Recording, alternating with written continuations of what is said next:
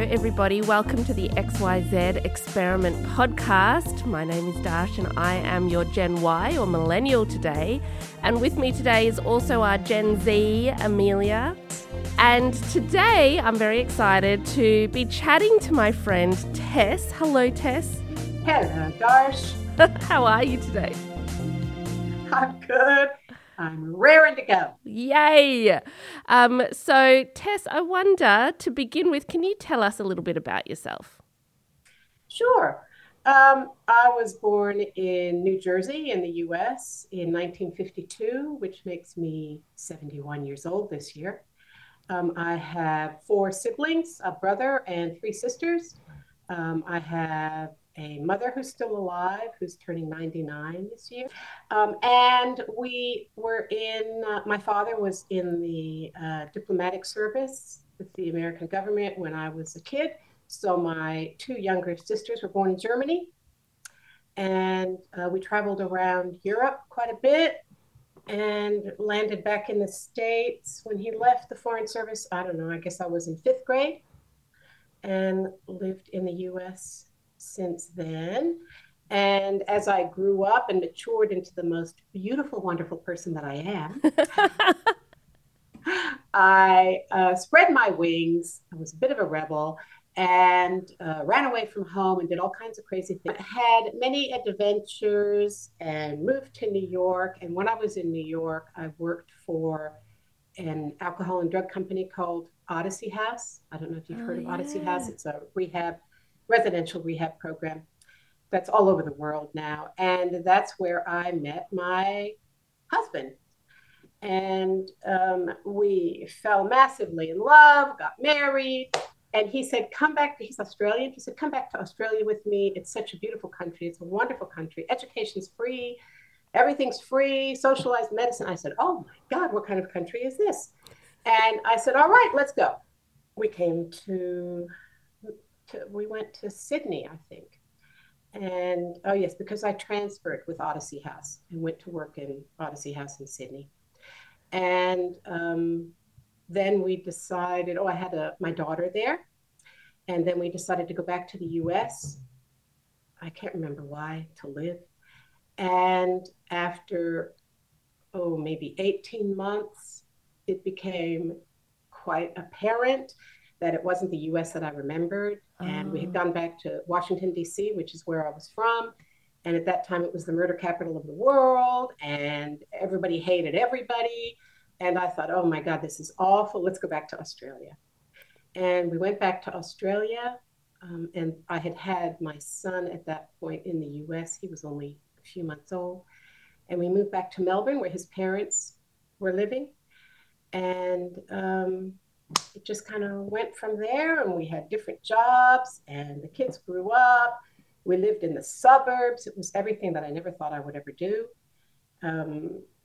We lived in the same house for 20 years, and I had moved all over the world by the time I was, 10. So it was very different, very old-fashioned to me, very, I won't say conservative, but very suburban. There's a lot for us to explore in your story just then, so we might unpack some of that. But before we do that, can I ask, so you just said you're 71, so what generation do you belong to, Tess? Well, of course, I'm going to tell you I belong to the best generation, which is baby boomers. And I'm sure most baby boomers will say that. And it's usually I say it as a joke because I have millennial children. And my son especially always tells me how baby boomers have ruined the world. Oh, really? Oh, yeah.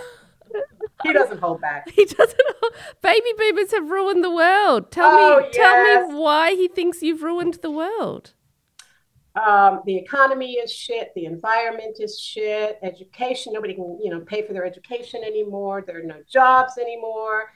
If baby boomers didn't want to have investment properties, then, millennials could buy property, blah, blah, blah. All that stuff that is said very often. And I don't actually totally disagree, but I don't think we're the cause of all of the world's woes. Well, I think it's interesting because, we've just talked about how the younger generations blame the boomers, but what would you then say are some of the good characteristics, or that you feel are the good characteristics you have as being a boomer? I'm very optimistic. And as I've read about the different generations and baby boomers, I've read a lot about how the baby boomer generation is generally very optimistic because we were born during a time of growth, economic growth, and bigger families. And we were told you can do anything, anything is possible. So we were brought up in a fairly optimistic world where things were getting better because the war was over, World War II was over, and um, everything was calming down and growing. The economy was growing. You could get a good job and things like that. But of course, that's from my perspective as a white middle class person. And there were many minorities, especially African Americans, who didn't have that experience. They may have felt the fringes of it, but it's hard to generalize across, millions and millions and millions of people. So I'm speaking from my perspective. Yeah. And a two-parent home where they never seemed to argue. It was kind of like Father Knows Best, that old TV show where everything was roses and French toast for breakfast, and mom stayed home, and everybody loved each other. There were no problems. That's how my family was raised in that generation. And it's led to me being very optimistic. Whenever I approach anything, I always think, oh, what's the best outcome from this? Or if something bad happens, I think, well, it could have been worse if such and such happened. I'm very optimistic in that regard. But my other best quality, which has been dampened down a bit since coming to Australia, is that I am hugely competitive. So you noticed I said, oh, yes, we're the best generation because everything has to be the best for me. I have to be at the top. Everything has to be, I'm the best. Everything is the best. When my kids were in school, I'd say, you have to have the best grades. And my husband would say, well, why do they have to have the best grades? I said, because they do. This is just an ingrained thing of being competitive. But so when you say that dampened down when you came to Australia, do you feel like that's more of an American thing? I think being vocal about it is very American. Americans love to talk and promote themselves. Australians don't necessarily do that. When I've gone, just as an example, when I've gone to conferences, in American conferences, you have people on stage who sound like they're selling steak knives. And in Australia, you have people on stage who sound like it's painful for them to talk to you sometimes, and they're just trying to give you information and knowledge. Big difference. So I learned to be less vocal about how good I think I am. Do you think like the tall poppy syndrome of Australian culture sort of influenced that for you? And why do you think Australia has that tall poppy syndrome compared to America that's so based on like that real extroversion, like to succeed is to be an extrovert? Yeah, that's a really good question, Amelia, because when I first came here, I was surprised by this tall poppy syndrome because, as you would know, in the US, if you're a billionaire and you run a fantastic company, you're idolized. How else could some jerk off like Trump become president? He said, oh, I'm a billionaire. I've had all these wonderful companies. I've been on TV. Oh, that right there is like the best thing in the world, to be on TV. And people were like, okay, you can be our president then. It's just idiotic. Whereas over here, it's less, well, I think what I've observed is it's less class conscious. And if somebody tries to get too big, for their britches, as they used to say, it's like, okay, yeah, we're going to rip you down now, buddy, because you don't deserve that. So that was also the first time I heard has tickets on himself. I thought, what the hell does that mean? Has tickets on himself. So I had to have somebody explain that to me. What does it mean, Tess?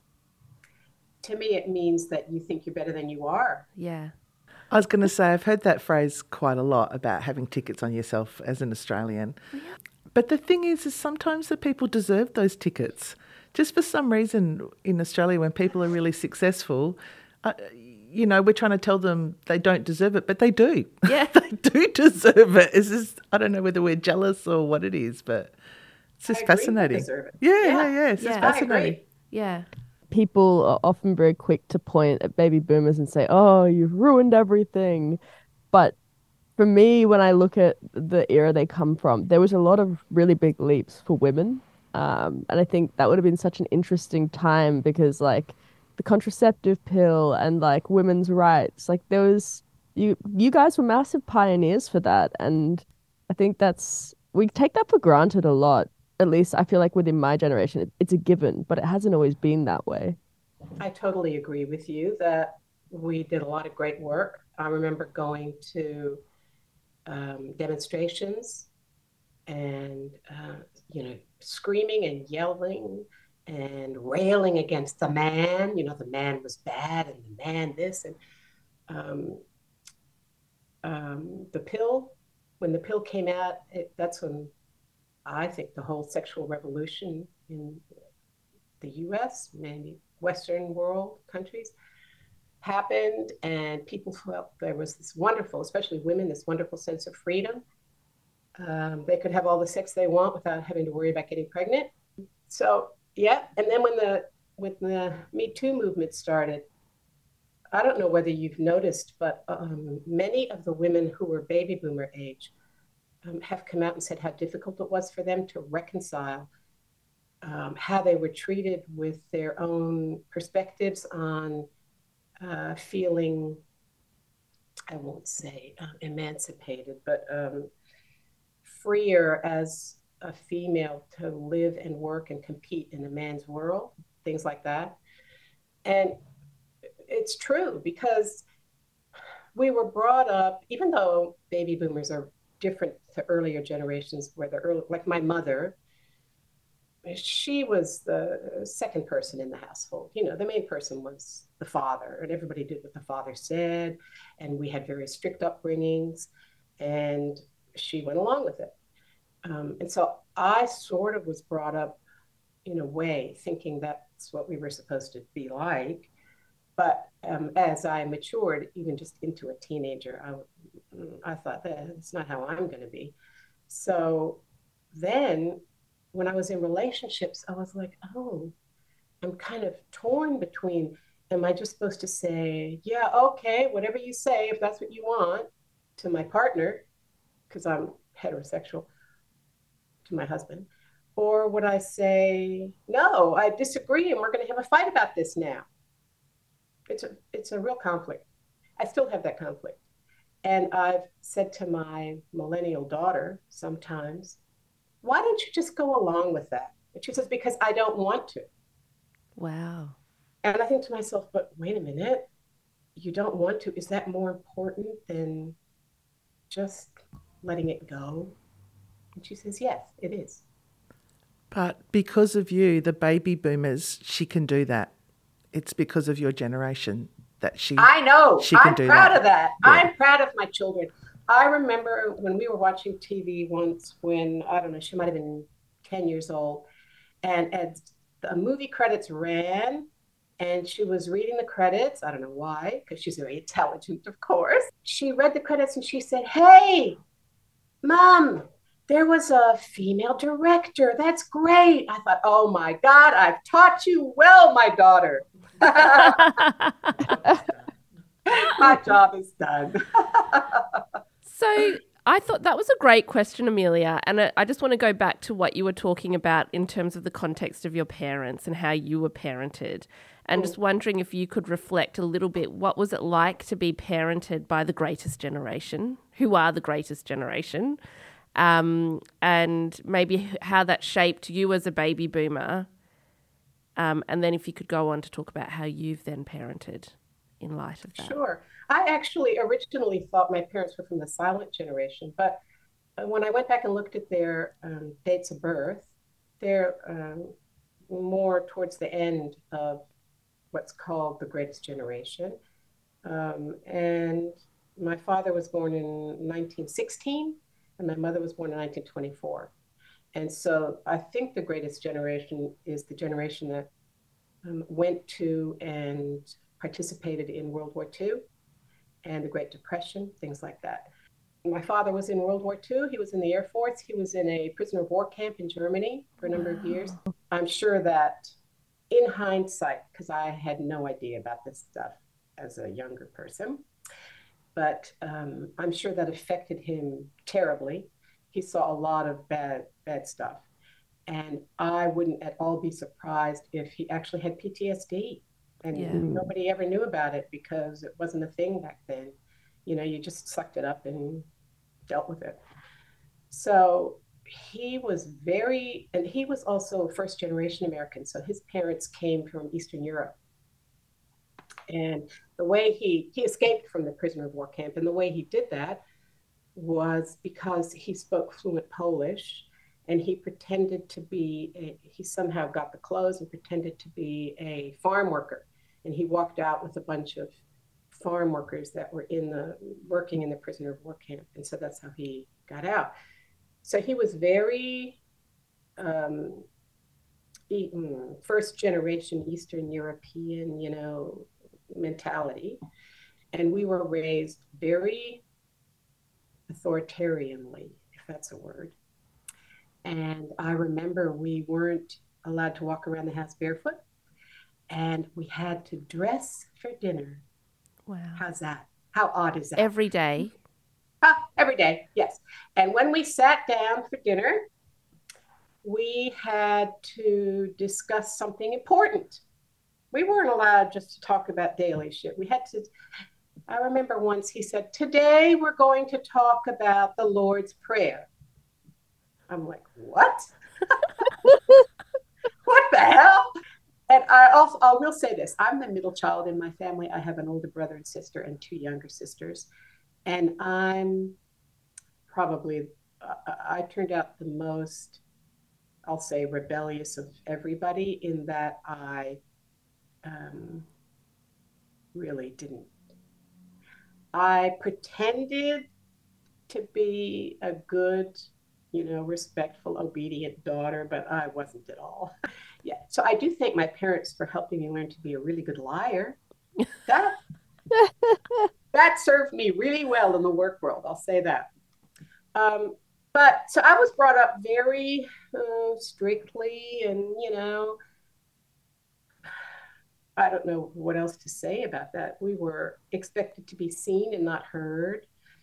If there was a gathering of any sort with like a dinner type thing, we all sat at the little kids' table, and the adults all sat at the adults' table, and we weren't supposed to bother them. And that's basically how it was. Don't bother us. My mother also was from an Eastern European background, and she thought education was the greatest thing in the world, and so we all had to be highly educated. It doesn't sound really very different to many first generation people in a country where education is seen as the most valuable thing you can gain. And so we all went to university, and you know, we all passed that on to our children. So I remember when my daughter had a serious first boyfriend, and she had just started, she was in first year at uni here. And she said, I'm going to drop out. I said, dropping out is not an option, and you are going to continue. And she said, you can't tell me what to do. I said, yes, I can. And I am, and you are not dropping out. And she was like, okay. So she didn't drop out. So, I mean, thinking about you saying how strict and authoritarian, and kind of, it sounds like it was a very structured household. Like there were very much rules of behavior and things that you had to do. How was your household as mum and your husband as dad different to that? Well, I had made a decision way before I ever had children that I would never be like my parents, ever. And that I would listen to my children if I ever had them. I never expected to have kids. That's one thing. I just expected to be working my whole life. I would just be a career woman. I wouldn't have anything outside of my career. I liked working. It consumed me. I wanted to be the best at work. I wanted to be able to show other people they were idiots and how smart I was, all that stuff. Probably not, other people aren't like that, but I was, because I don't have a lot of time for stupid people. I know that sounds awful, but I just don't. And I write them off. If you're stupid, you don't get a second chance with me. The funny thing is, even though I can be really ruthless and mean, and I've been called a massive bitch many times, I'm also a real softy inside. Yeah, it comes from a good place. Yeah. And I would say of you, like, I have seen and heard you say ruthless things, but you always say it with a smile. And I don't know if it always comes across to the person you're being ruthless about that you are being ruthless. I know. And I learned that. I learned as long as I make a joke out of things, people usually won't get offended. And I also learned it reinforces to me that the person I'm doing that doesn't get it, and they're just stupid. Do you know what I mean? Yeah. It's like this vicious circle. I'm like, oh my God, Tess, give it a break. And so then I have to try to say to myself, Tess, you need to learn to be more compassionate and to be kinder. And so that's what I've been working on probably the last 10 years, to be kinder to people. What do you think changed, and there was that flip of the switch from going to be so career orientated to then deciding, hang on, I want to have, was it 3 children? Two children. Yeah, what was that genesis? Well, I met my husband, who, as I say, he's Australian, and he really wanted to have children. Yeah. And so we talked about that. Well, I wouldn't say he really wanted to. He wanted to have children. And I said, oh, wow, really? Okay. And so I thought about that for a while. And then I remember saying to him, all right, well, let's give it a try. And he said, look, Tess, once we have one, we can't give it back. And I was like, oh, yeah, that's right. No returns policy on that one. No returns. So I was like, all right, well, let's have one. What the hell? Let's see what happens. It was that kind of a happy-go-lucky, okay. And I got pregnant.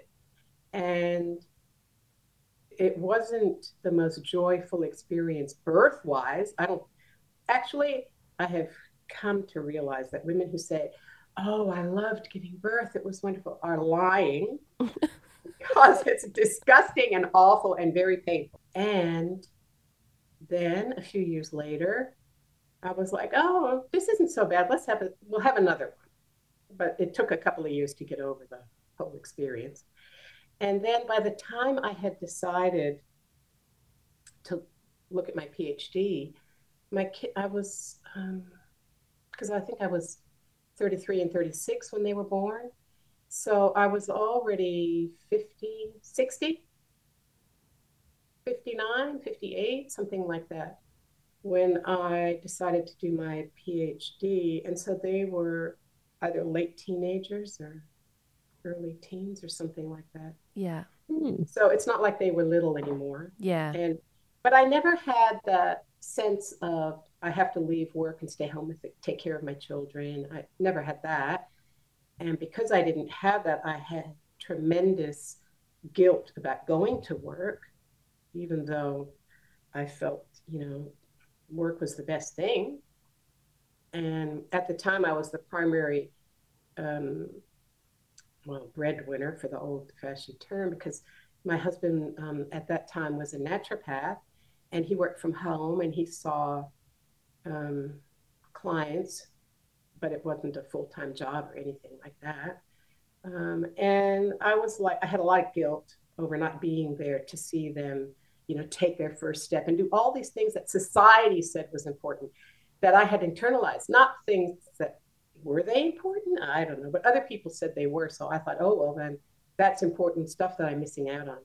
And I remember once ringing the Kinda that my daughter went to, because they had a Father's Night for fathers to come because they worked all day. And I remember calling up. I said, look, I'm a mother. I work all day. Can I come to this father's night? This is really getting me angry. And they said, of course you can. There's no issue. And I thought, damn, this is just my own anger about everything. So I had a lot of guilt about that. But it wasn't an issue from the PhD, Darsh. Yeah. And, can I just add something to that? Just listening to you, because I'm the child of baby boomers. And I actually want to congratulate you on going through that, because I think by showing your children that you can do it, and probably giving your children still a wonderful life and opportunities, because I know my own mother did, who worked full time, that sets your kids up for success for themselves in the future because of the role model that you've been for them. Like, I know you feel guilt, and I get that, but like, by showing your kids that you can do this and you can do that and you can still be a great parent, I just think it sets the kids up. I really do. So congratulations on that. I really think that's pretty amazing. Thank you, Fiona. That's really nice of you to say. And I'll just let you know that because I decided I wasn't going to be like my parents, I was overly communicative with my children. And I forced them to talk to me all the time about every single thing ever. So just as an example, if they would go to school, when they'd go to school and they'd come home and I'd say, what happened at school today? And they'd say nothing. I'd say, look, I want you to tell me everything that happened from the minute you stepped out of the car and closed the door. And they'd be like, oh my God, all right. And then they'd start telling me about, so they became very verbal, communicative people.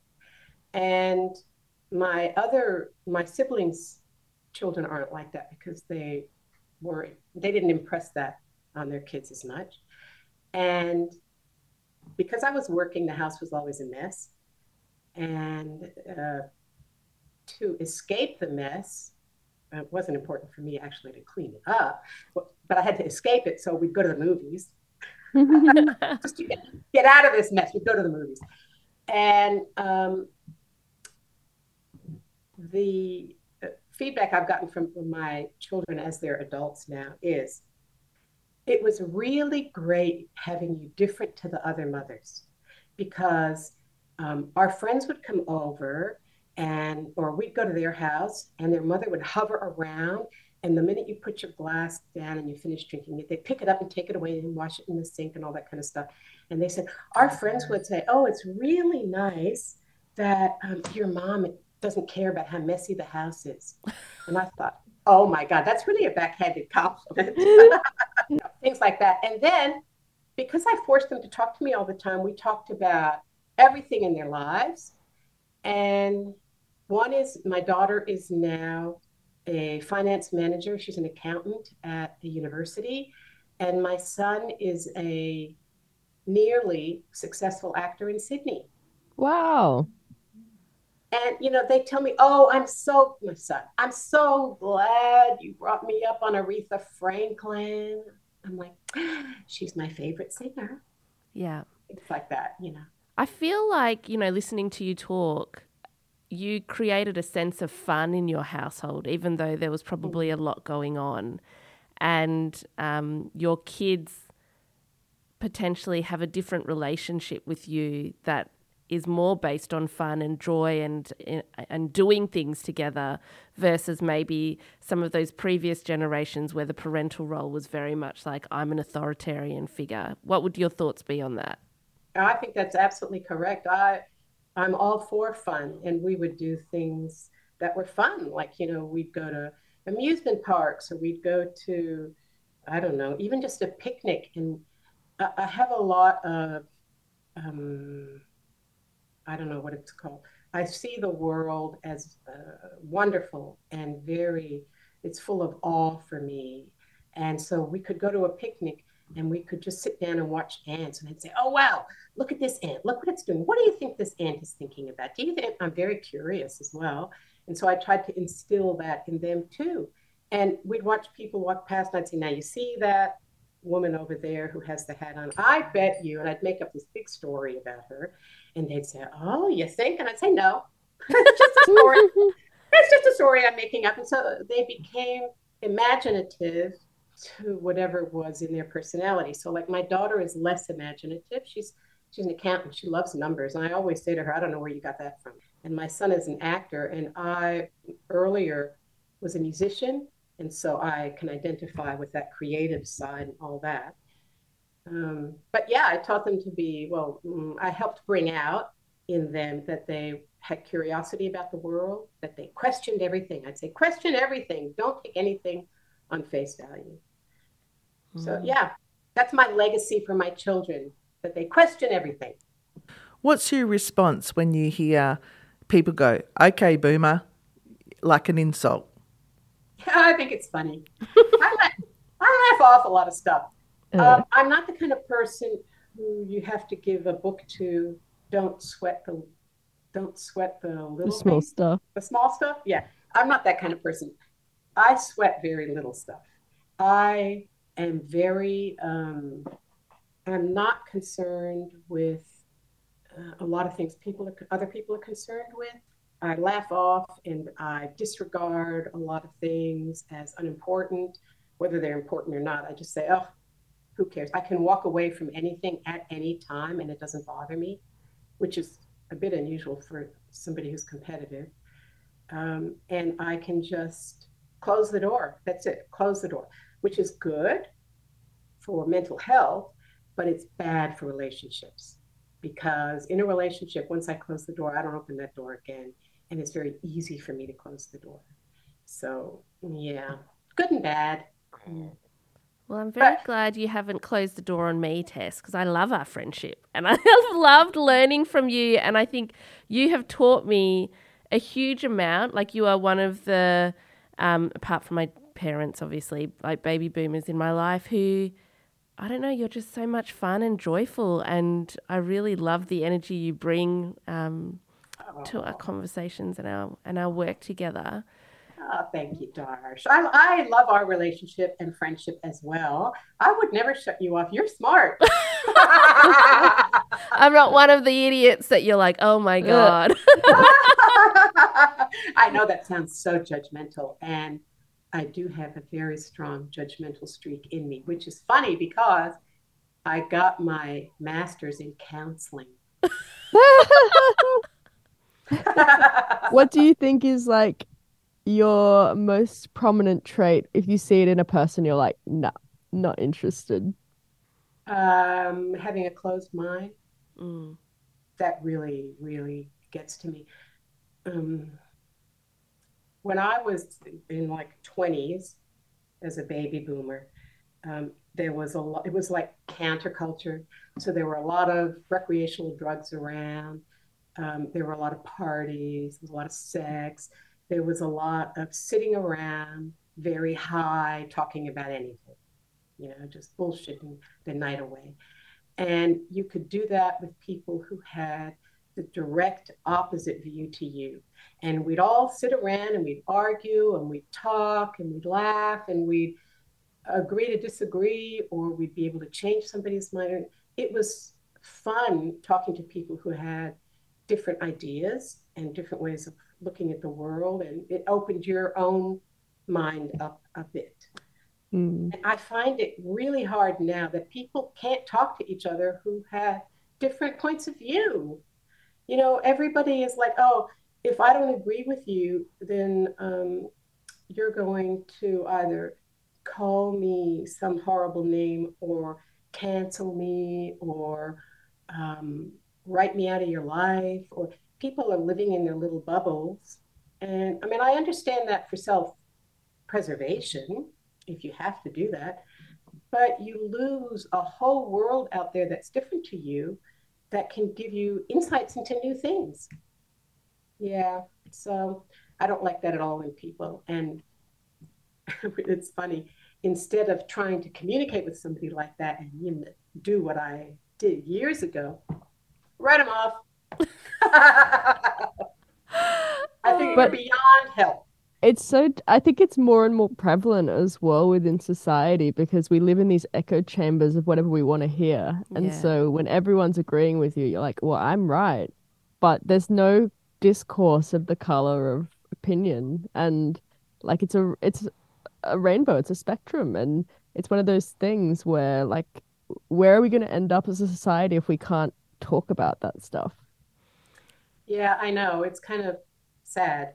Well, and I think that's one of the things that, is behind this podcast a bit as well, because I feel like not only do we sometimes isolate ourselves from people who have different ideas, but we don't always talk across generations, and we don't always understand, this was what this generation went through and why they, might be the way they are or think the way they are. So Tess, thank you so much. Like, I so appreciate you coming on today and sharing a little bit, very honestly and very raw, about your experiences of being a baby boomer and just the way you think. And it's been, really insightful, and just your compassion as well to some of the younger generations and the older generations before you. So thank you so much. Oh, thank you very much. I love people, so I'm going to love younger and older. Yeah, that's how it is.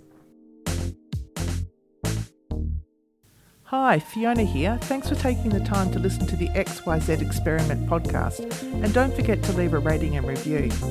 If you enjoyed our show, tell all your friends and family and subscribe. Follow us on Instagram at the XYZ Experiment for all the latest updates and news. Our original music was composed and performed by Luke Champion.